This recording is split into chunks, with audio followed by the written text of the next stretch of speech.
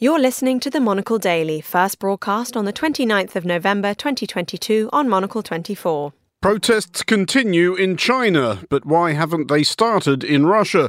President Emmanuel Macron of France visits Washington seeking economic assistance for Europe and military hardware for Ukraine, and Italy's new Prime Minister seeks a revival of cash money. I'm Andrew Muller. The Monocle Daily starts now.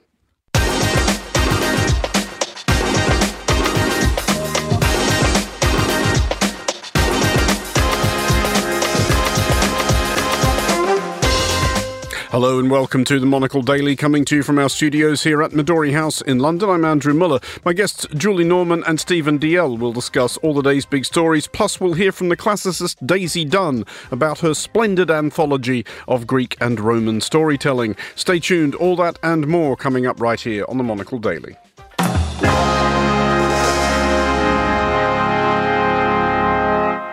This is the Monocle Daily. I'm Andrew Muller and I am joined today by Julie Norman, lecturer in politics and international relations at UCL, and by Stephen Dalziel, the writer, broadcaster and Russia analyst. Hello to you both. Good evening. We will indulge in an amount of World Cup-related light introductory banter because while the world waits for the big game of the tournament, which is, of course, Australia versus Denmark tomorrow, both of your nominal teams are involved very, very shortly. Kick-off about an hour away. Julie, first of all, are you excited for the Great Satan versus the Axis of Evil? Yeah, well, this is like 24 years on from like the mother of all football matches, as they called it back in 1998 with like Iran-US, and Iran beat the US then. So I think this match is just fascinating. I mean, there's so much politics swirling around it. So as someone who loves both sports and politics, I just think it's really interesting. I mean, just the extent to which the US and or Iran will show sympathy with protesters in Iran, the extent to which that'll play out on the pitch has all been really interesting to see how it plays out. But see, I still remember 1998, and I'm still angry about it because I distinctly recall getting like a whole bunch of people and quite a lot to drink in anticipation of an absolute thoroughgoing, full-blooded punch-up. And obviously both teams had obviously been told to be on their best behaviour, and it was just 90 minutes of no after you, old boy. Terrible, terrible disappointment. Can we expect or hope for, do you think, Stephen, an amount of that sort of spice when England take on Wales later? It's not like there's not a certain amount of history there either. Oh, there's history and there's spice. There will undoubtedly be spice. I actually, given that I've rather lost a lot of faith in England as a country and therefore as a football team, I would rather like to see the Welsh win, apart from the fact that my two elder children were both born in Wales, so they're rooting for Wales.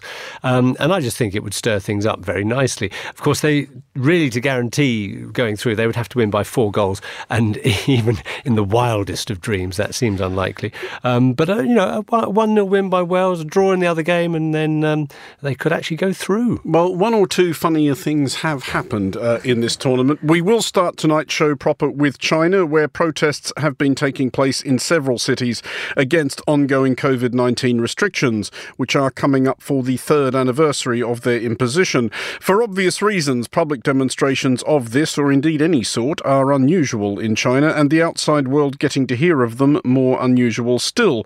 Reports suggest that police have acted to forestall further such disorder, especially in Beijing and Shanghai. Well, I'm joined now by Patricia Thornton, Associate Professor in the Politics of China at the University of Oxford. Patricia, it's always a strange moment when something like this begins acquiring momentum, trying to discern whether this is going to be a thing or not. Do you get the sense that there is any momentum building here? Are these protests going to be ongoing? It's difficult to say how long they will continue because authorities have stepped up their responses in a variety of different ways. But you're right, it was entirely unexpected the way in which this one took off. It was triggered by a fire that took place in a high-rise building in the capital of Xinjiang. And really surprisingly, well, at least 10 people died in the fire, but really surprisingly, the information about the fire was brought to the city of Nanjing by a student who was at a telecommunications university, and he was upset about censorship. So it was really the actions of that one student and his persistence that then triggered off what has now become protests in 18 different Chinese cities. Well, you only need a memory stretching as far back as the Arab Spring to know that from relatively little things, big things can grow. But how rattled are authorities, especially the Chinese Communist Party, likely to be by these protests, particularly the ones where people have been out in public in the street chanting for President Xi Jinping to go? Yes, that is what has been most shocking about these protests. We have seen people in the past reacting against the really stringent lockdown measures and various other incursions on their freedom in the last 3 years, but we have not yet really seen the kinds of protests that we're now seeing, where people are calling for Xi Jinping himself to step down and for the end of the Chinese Communist Party rule. So that in and of itself, I think, would be cause for serious concern in Beijing. So they're looking at this very, very closely. Would they be worried, even if they are probably, certainly relative to China's vast population, quite small in scale? If you've got 1.4 billion people not protesting, is a few thousand people protesting actually that big a deal? Well, the problem here is really the ways in which they're protesting, because as we know, the internet in China is very heavily censored and tightly controlled by authorities, both local and regional authorities. But really interestingly, what some of the protesters have done is that they are filming themselves in real time and using Telegram, which is an encrypted channel, in order to broadcast from one city to the other. So what you're really seeing is large groups of protesters, including students, but other people as well, taking to the streets. They're singing the Internationale, and then they're cheering and calling out to each other using social media live to other groups in, as I said, up to 18 different cities. So that is what is really disturbing the authorities in Beijing, because they feel that they've got the internet more or less under control. But in fact, what the last several days have shown us is that there are ways around that. And are we getting any sense that authorities are coming up with any response beyond cracking down? Is there any sign of them winding in some of these restrictions that they have imposed, or even any talk of coming in a bit from this total zero COVID stance that they adopted nearly 3 years ago and have clung to long past the point at which the rest of the world has moved on? Yeah, so right now they're sending mixed messages. So we've seen an article in the People's Daily, the official organ of the party state, saying that everyone needs to recommit themselves to zero COVID and what they call dynamic clearing. But on the other hand, we're also seeing somewhat of what you might call trial balloons being floated across other media platforms, suggesting that local authorities have been imposing a one-size-fits-all policy in various regions where it's not been appropriate. I saw another editorial complaining that PCR testing companies have been guilty of mispractice, and there's going to be a crackdown on them. So what we're seeing right now is sort of, on the one hand, the central voice of authority reasserting commitment to zero COVID, but on the sidelines, the search for scapegoats, probably at the middle or regional levels. Patricia Thornton, thank you very much for joining us. Let's bring our panel back in and broaden this story out somewhat, because the willingness of some Chinese, and indeed a great many Iranians, to protest against their repressive governments has attracted widespread and unflattering comparisons with the apparent relative unwillingness of Russians to protest against their repressive government. Stephen, you know Russia well. Let's see if I can now say words in the right order. You know Russia well. Is that entirely fair on Russians? And if it is there a reason for it, or is there something we're missing? I don't think it's entirely fair. I think there have been more protests in Russia than we've realised. They've done subtle things like putting little stickers in shops and things that saying about the war. The problem with Russia, and I think will probably be the case in China, but we'll come back to that. But the problem with Russia is that the security forces, Rosgvardia, the National Guard, which is like an internal army, the OMON, the riot police, the police themselves, they are all so brutal these days that Russians know if they go on the streets, they're going to get their heads bashed in. That's quite an incentive not to go on the streets and to have these perhaps more subtle ways of protesting. We've also seen, of course, probably 1 million Russians fled, young men. Well, that prompts the follow-up question is, why are they not taking to the streets in the rather more safe countries they're in now? Because we have certainly seen Iranians demonstrating in London, Berlin and elsewhere. Again, there have been some demonstrations, but yes, that's... there is, I mean, okay, I can see what you're aiming at. And having said, that there are Russians who protested, there is also a great sense amongst Russians of shrugging their shoulders and, well, it's always been like this.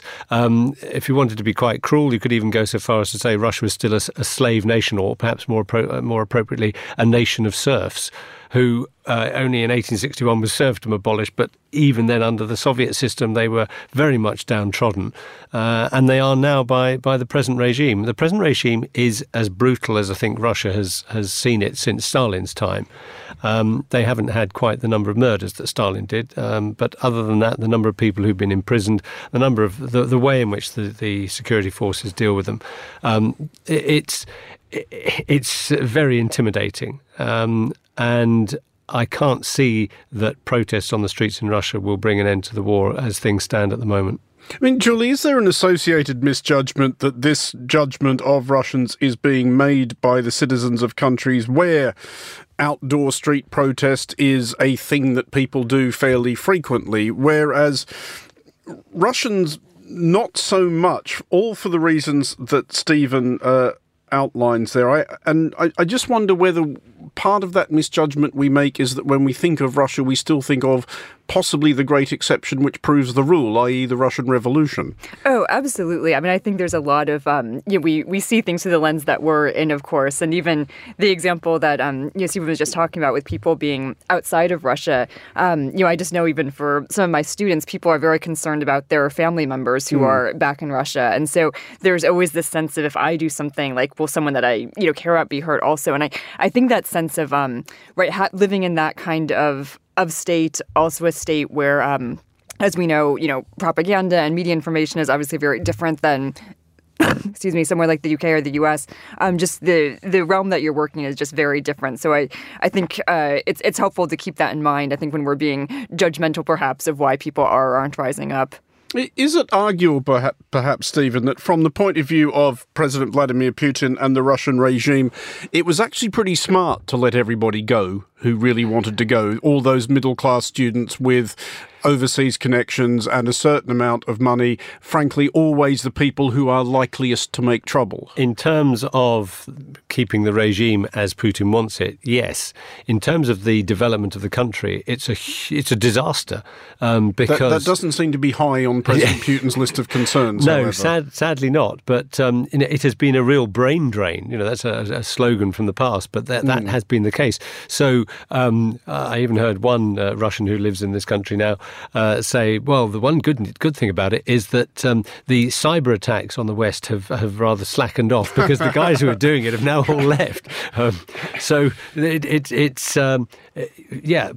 Putin is storing up problems for Russia's future, but I don't think Putin cares, because Putin has his own agenda for seeing himself as creating not even the Soviet Union, but a Russian empire, and that's what this is largely about. And he's misguided and deluded, but at the moment he still has that nuclear option in the background, which is the one that keeps people in the West frightened.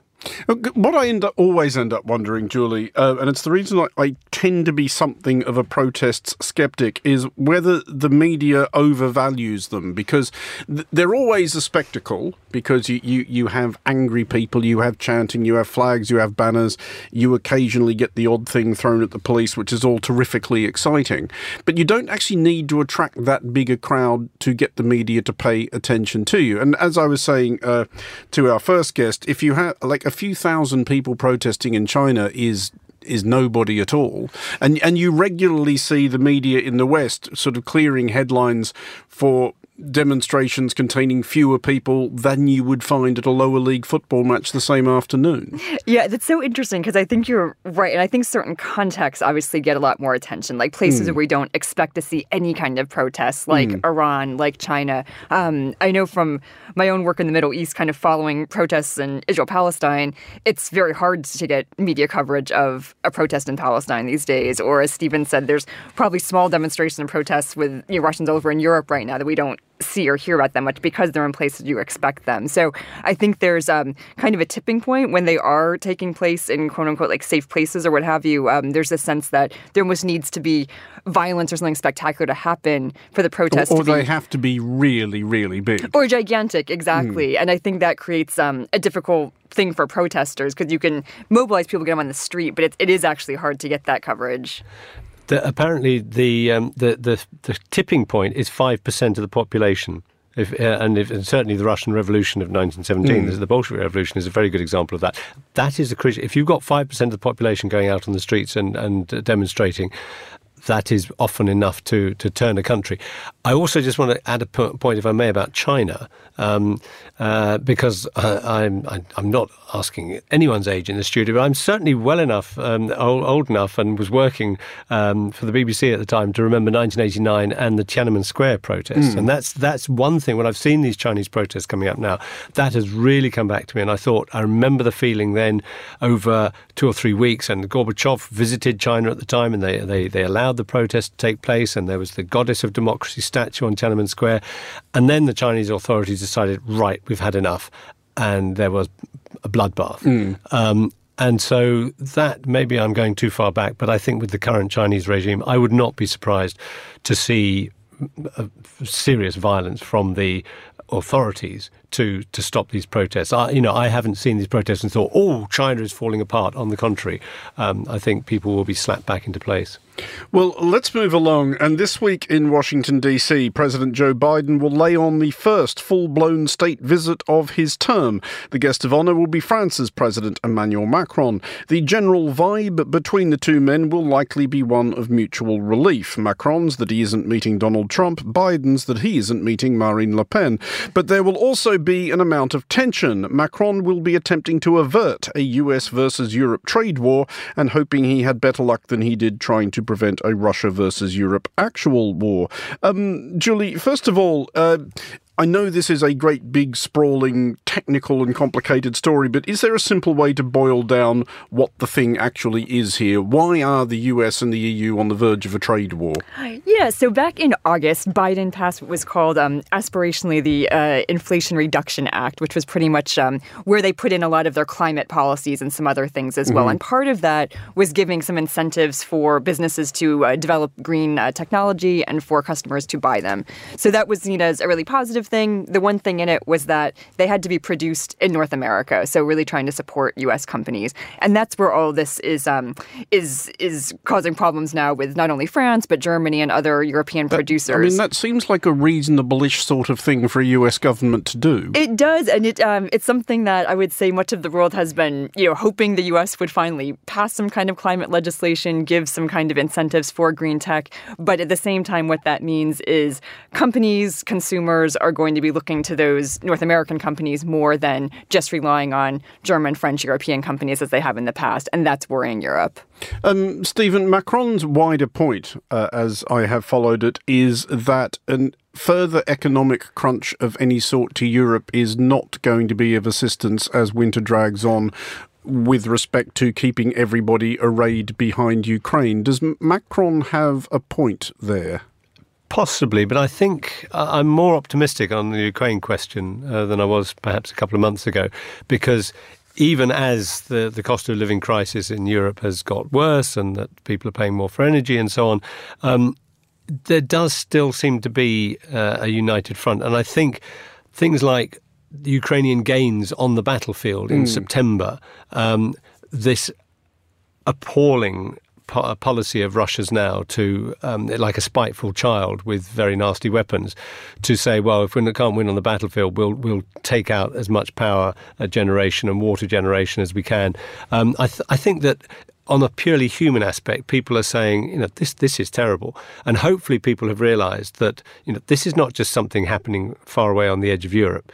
This is a threat to the whole of Europe. And I think that I would perhaps think Macron would push that a bit in Washington and say, well, we might not be able to support Ukraine as much. But that is something on which they are singing from the same hymn sheet about supporting for Ukraine. So I don't think he's going to go terribly seriously on that issue. I think Europe is still behind Ukraine. Nevertheless, Julie, are we seeing here a reiteration of a dynamic we've seen before at various points in the transatlantic alliance, in that Europe thinks the US is not taking a threat in Europe sufficiently seriously, and the US thinks that Europe is insufficiently grateful for what it is doing? Yeah, there's definitely some of that dynamic going on, but I would agree with Stephen. I mean, on more than anything else, I would say France, the US, and Europe more broadly are seeing pretty eye to eye on Ukraine. I don't see things like the potential subsidy, trade war, that kind of stuff, changing that commitment regarding Ukraine. They have been very committed to that. I think with the new Congress, we might see some pushes for more kind of oversight of U.S. aid and more kind of pushing for European countries to bulk up their military support.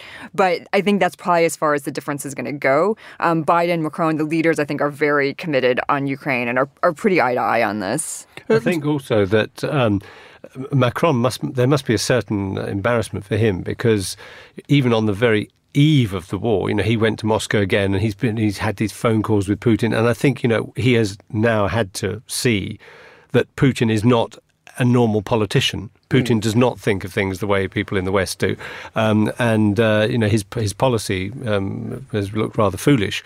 So I think now he has, he's made up ground, and I think he can't backtrack on that now. We'll talk more about Ukraine shortly, but just before we do, I wanted to put a question to each of you about transatlantic relationships. And Julie, I'll ask you first about the general state of the US-French one, because there was quite the fracas quite recently over the whole AUKUS thing, as it is now known, as an upshot of which my own country, Australia, cancelled some French submarines in order to buy American ones.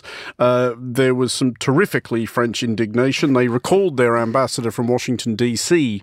Indeed, do you get the impression that that's all sort of blown over at this point? I think it has, and largely because of what we were just talking about, Ukraine. I think that evened things out and forced it to even out a lot faster than it probably would have been before. I mean, that was a blow to France. I think the U.S. vastly underestimated how much that was going to hurt an ally in that moment. But again, the reality and the pragmatism of needing to work together on Ukraine probably pushed that aside faster than would have otherwise. And Stephen, will the spectacle of the heads of state of these two great republics celebrating what I'm going to go ahead and call their special relationship, is that going to cause a few rankles here in the United Kingdom?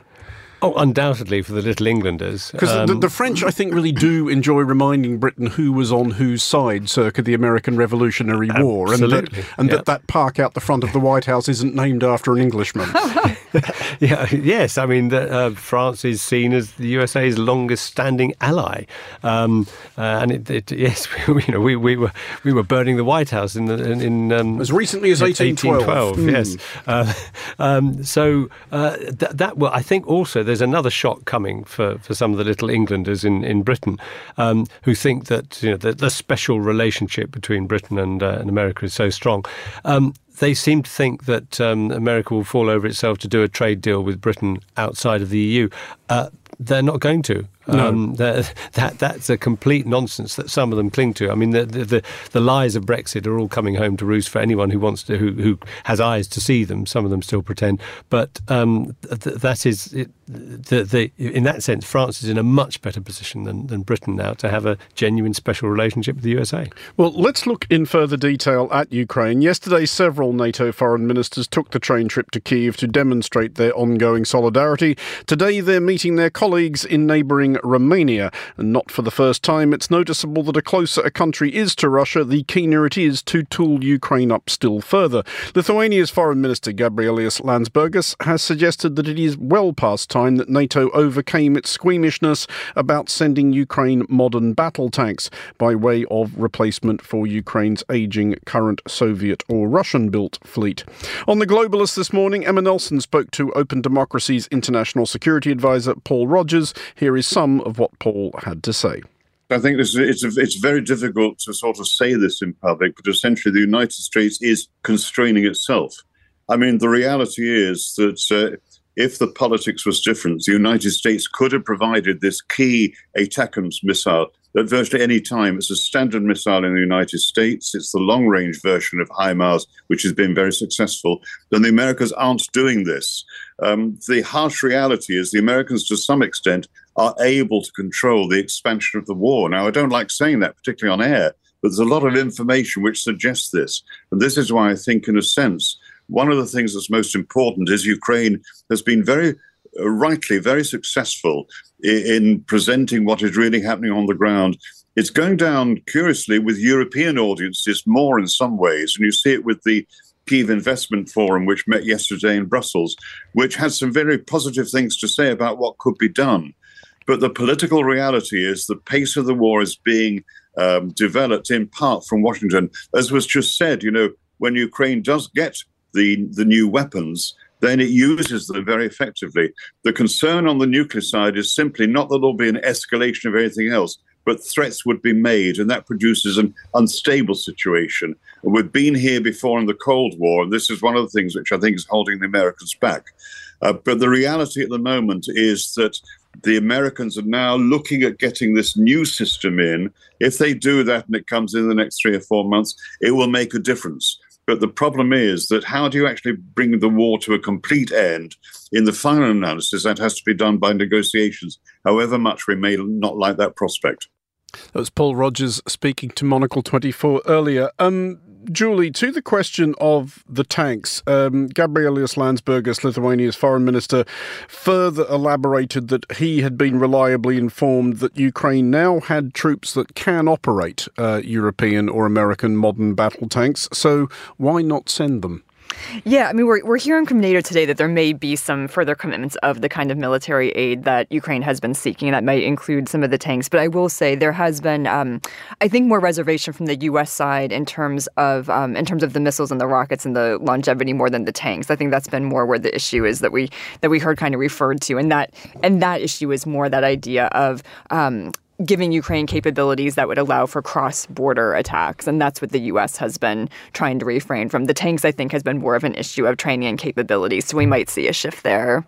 With the long-range missiles, Stephen, that concern that Ukraine might start launching attacks inside Russia, is that at this point a distinction without a difference, given that Russia claims that those 4 Ukrainian oblasts and Crimea are all Russian territory anyway? I mean, that is an argument that will be repeated frequently, but I don't think it should be used by the West as not to give them the equipment. Russians are claiming that the Ukrainians are hitting their targets in Russia already in their own propaganda.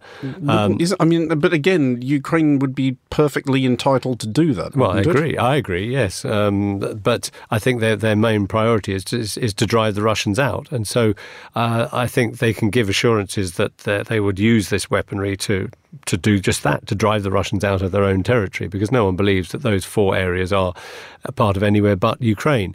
The tanks could be well used, particularly come January when the real frosts are on the ground. Ukrainians have been trained by Britain, by Canada, by the US in using Western equipment. And I think that if they're given sufficient numbers of tanks, they could really have a difference on the ground. And the missiles, I'm all in favour. I mean, let's look at it rationally. Go back to the 24th of February. This is a totally unprovoked attack on Ukraine by Russia. Russia deserves all it gets in return, and Ukraine has the right to drive these troops out of their country, and any equipment they can use to do that, I think they should be sent. The other thing is, of course, Russia is having a problem with producing equipment now because it can't produce any more smart weapons because they don't have the components that ironically were coming from the West before sanctions. So even though we may not be producing in the West as quickly as some in the defence industry might want to, but we are still producing the weapons, and that is the obvious place for them to go now. And because, as I mentioned before, this is not just a little war on the edge of Europe. This is, I would suggest, potentially we are already in a situation where there is a third world war going on. It's as serious as that.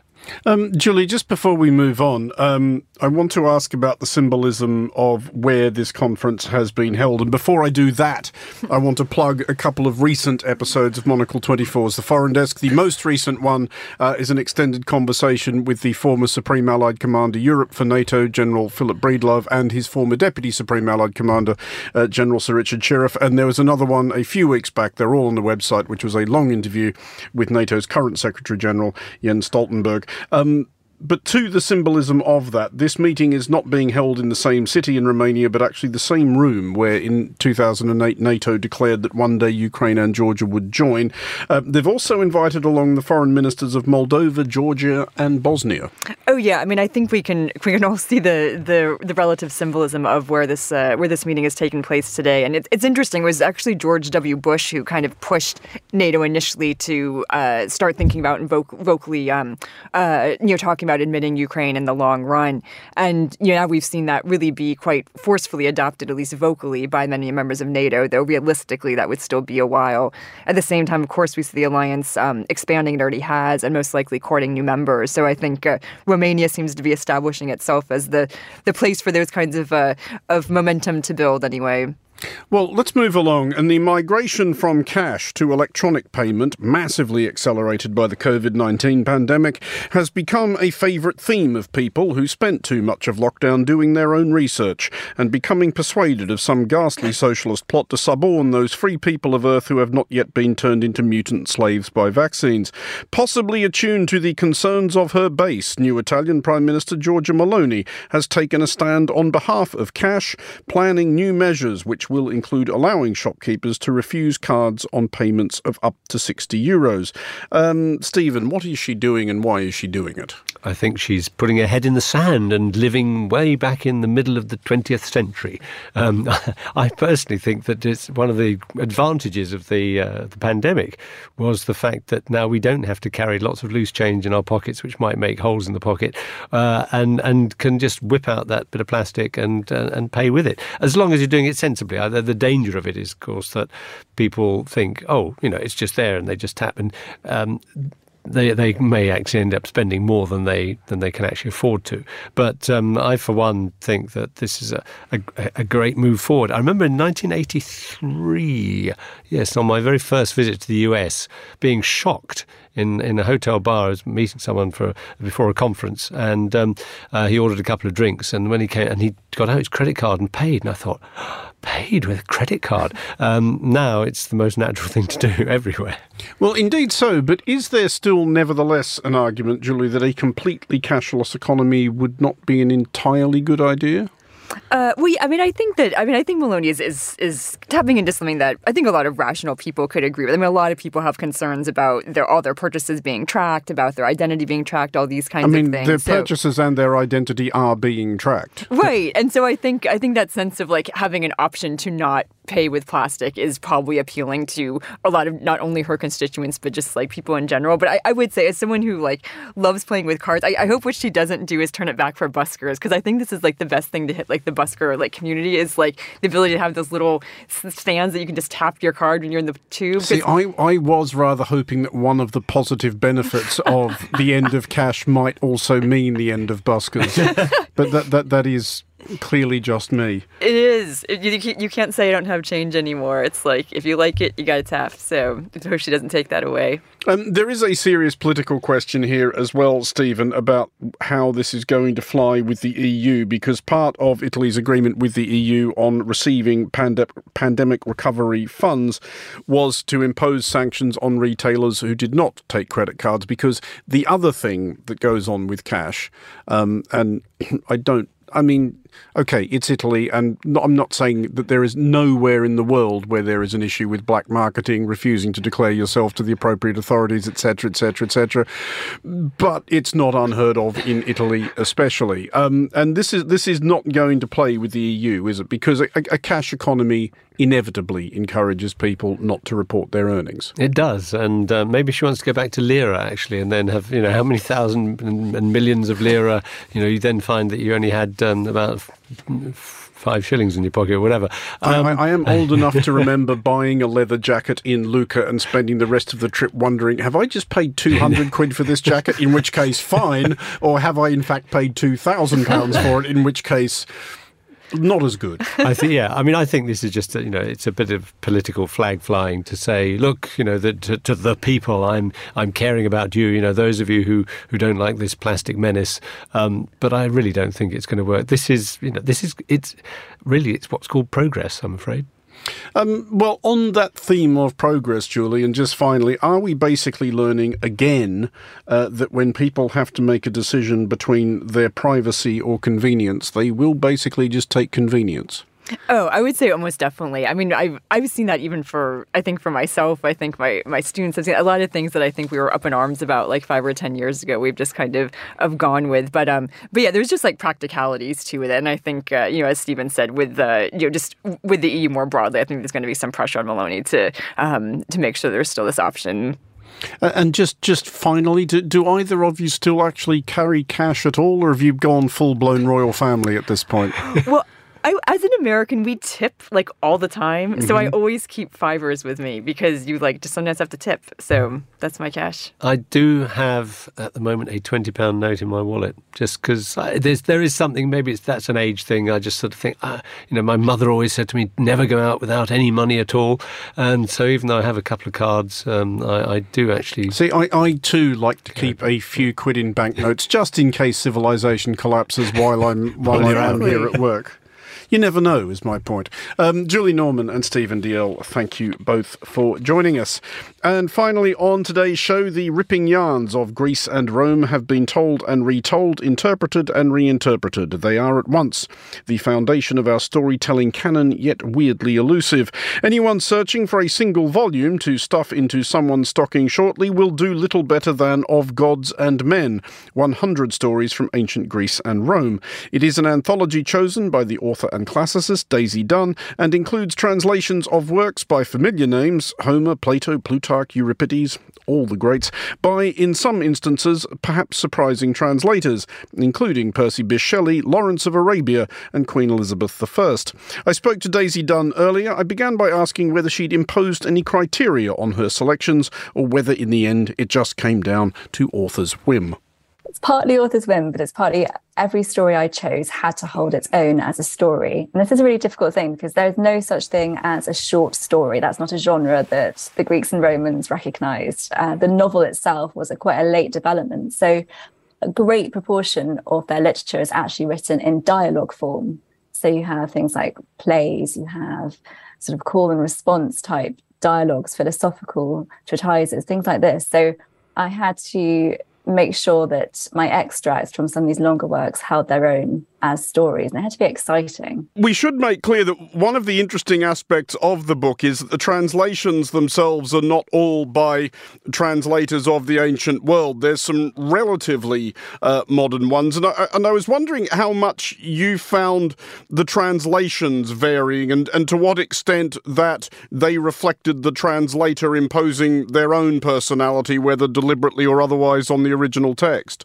Well, I think I'm quite an open-minded classicist. So I came into this thinking I don't want to just be running translations here which are to the letter accurate. I don't want people who had just looked at the Latin and Greek and tried to render it as accurately as they possibly could. I'm sort of interested in the fact that people like Ted Hughes came to Ovid's Metamorphoses and really quite obviously departed from that text. He'd fill in blanks in spaces where there isn't actual text. That's probably the loosest translation I have in the entire collection.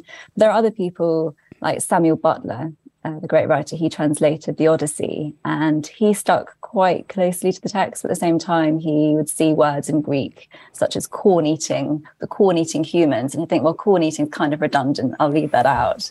So people sort of varied, I think, in their approach to the text, but that's what makes it interesting. I mean, I came to this very much with the view that I'd grown up reading these great collections of children's books. I think lots of us come across the myths for the first time when we're little. We have these retellings of myths. But when I got older, I realised that a lot of those retellings bear very, very little relation to the actual classical texts. So I wanted to go back to those texts, go back to people who've actually engaged directly with the Latin and Greek and try to make them their own. And I'm all in favour of a loose translation. I like the fact that people keep the stories alive by adapting them to their own times. And I think that's why partly classical literature really has stood the test of time. There was a couple of the other translators that you picked on that I wanted to ask about, people who are not necessarily known primarily as translators of classical texts, and also who are significant figures in their own right, significant historical figures. And I'm thinking here especially of Lawrence of Arabia, Colonel T.E. Lawrence, and Elizabeth I. Did you get any sense that they were imposing their own rather epic autobiographies upon the epic literature they were translating? I think some of the time, I have to say, I had no idea that Lawrence of Arabia had translated the Odyssey until I started doing this. And I read his version. He's predictably very, very good on all these episodes of daring do and these adventures, as you'd think he would be. But I decided to sit down and look at some of the moments where Odysseus is in quite a sort of sensitive scene with his wife Penelope. And I was surprised at how sensitively Lawrence of Arabia, as we call him, actually approached that. So I think there's probably elements of his own life, certainly, in Odysseus' adventures. You can see that he would have been really attracted to those when he was translating. But I think it's a real mixture. You see a different side of the person often in their approach to the classical text. And with Elizabeth I, again, when she was a great classicist in her own right, she could translate texts with great skill, and she chose a late classical text, the Consolation of Boethius, which was actually written in prison by someone, and he imagined having this meeting with Lady Philosophy. And people have looked at that and have seen reflections of Elizabeth I's own anxiety at that time during her rule following the conversion of the King of France to Catholicism. So it's partly in her choice of that particular text rather than in the actual way that she translated it. But that said, you see this great sensitivity, this great sort of sense of empathy with this figure who was awaiting his fate. It's a question we've kind of addressed when we spoke before for the Foreign Desk's historical episode on the fall of Troy, but how reliable a picture of the realities and the history of the ancient world do these stories give us? Can we be certain, for example, that Herodotus was not telling stretchers about the Persian Wars? I think Herodotus absolutely was telling lots of lies. People have sort of made a mockery of the fact that he was sort of called the father of history, because there are so many very obvious flights of fancy in his history of the Greco-Persian Wars. But that's also what makes him so readable. I mean, no one wants to sit there and read a really, really dull chronicle of those wars, which happened in the 5th century BC. We want to know what people were believing at that time. And I think sometimes when you do get the gods sort of breaking into the scene, that is sometimes a reflection of what people believe was actually happening, people believing that fate was playing a part in the turn of events. They had different religious beliefs from us, obviously, today. So it's very much capturing the spirit of the time rather than just sticking to the letter of what was happening on the ground. I won't conclude by asking you if you think the classics should still be more widely taught, because I think we can all take a wild guess as to what your answer is likely to be. But assuming that it is in fact yes, what would be your reason for that? What could people still be getting from the classics now? I think it's pure enjoyment. That's why I do it. It's sitting down and feeling as though you can really connect with a mind that existed 2,000 years before your own. I mean, I find that very, very cool. You can sit there and sort of think about what someone else was thinking, understand what they were feeling, really put yourself in their shoes and see the world through their eyes. And when so much of what they knew has been obliterated, otherwise, when you can't see the buildings that they were living in, you can't see the cities, to actually have some of the literature and the words that they wrote, it just feels incredible. Daisy Dunn speaking to me earlier of Gods and Men, 100 Stories from Ancient Greece and Rome is out now. And that is all for this edition of The Daily. Thanks to our panellists today, Julie Norman and Stephen Diol. Today's show was produced by Lillian Fawcett and researched by Emily Sands. Our sound engineer was Callum McLean with editing assistance from Tamsin Howard. I'm Andrew Muller here in London. The Daily returns at the same time tomorrow. Thanks for listening.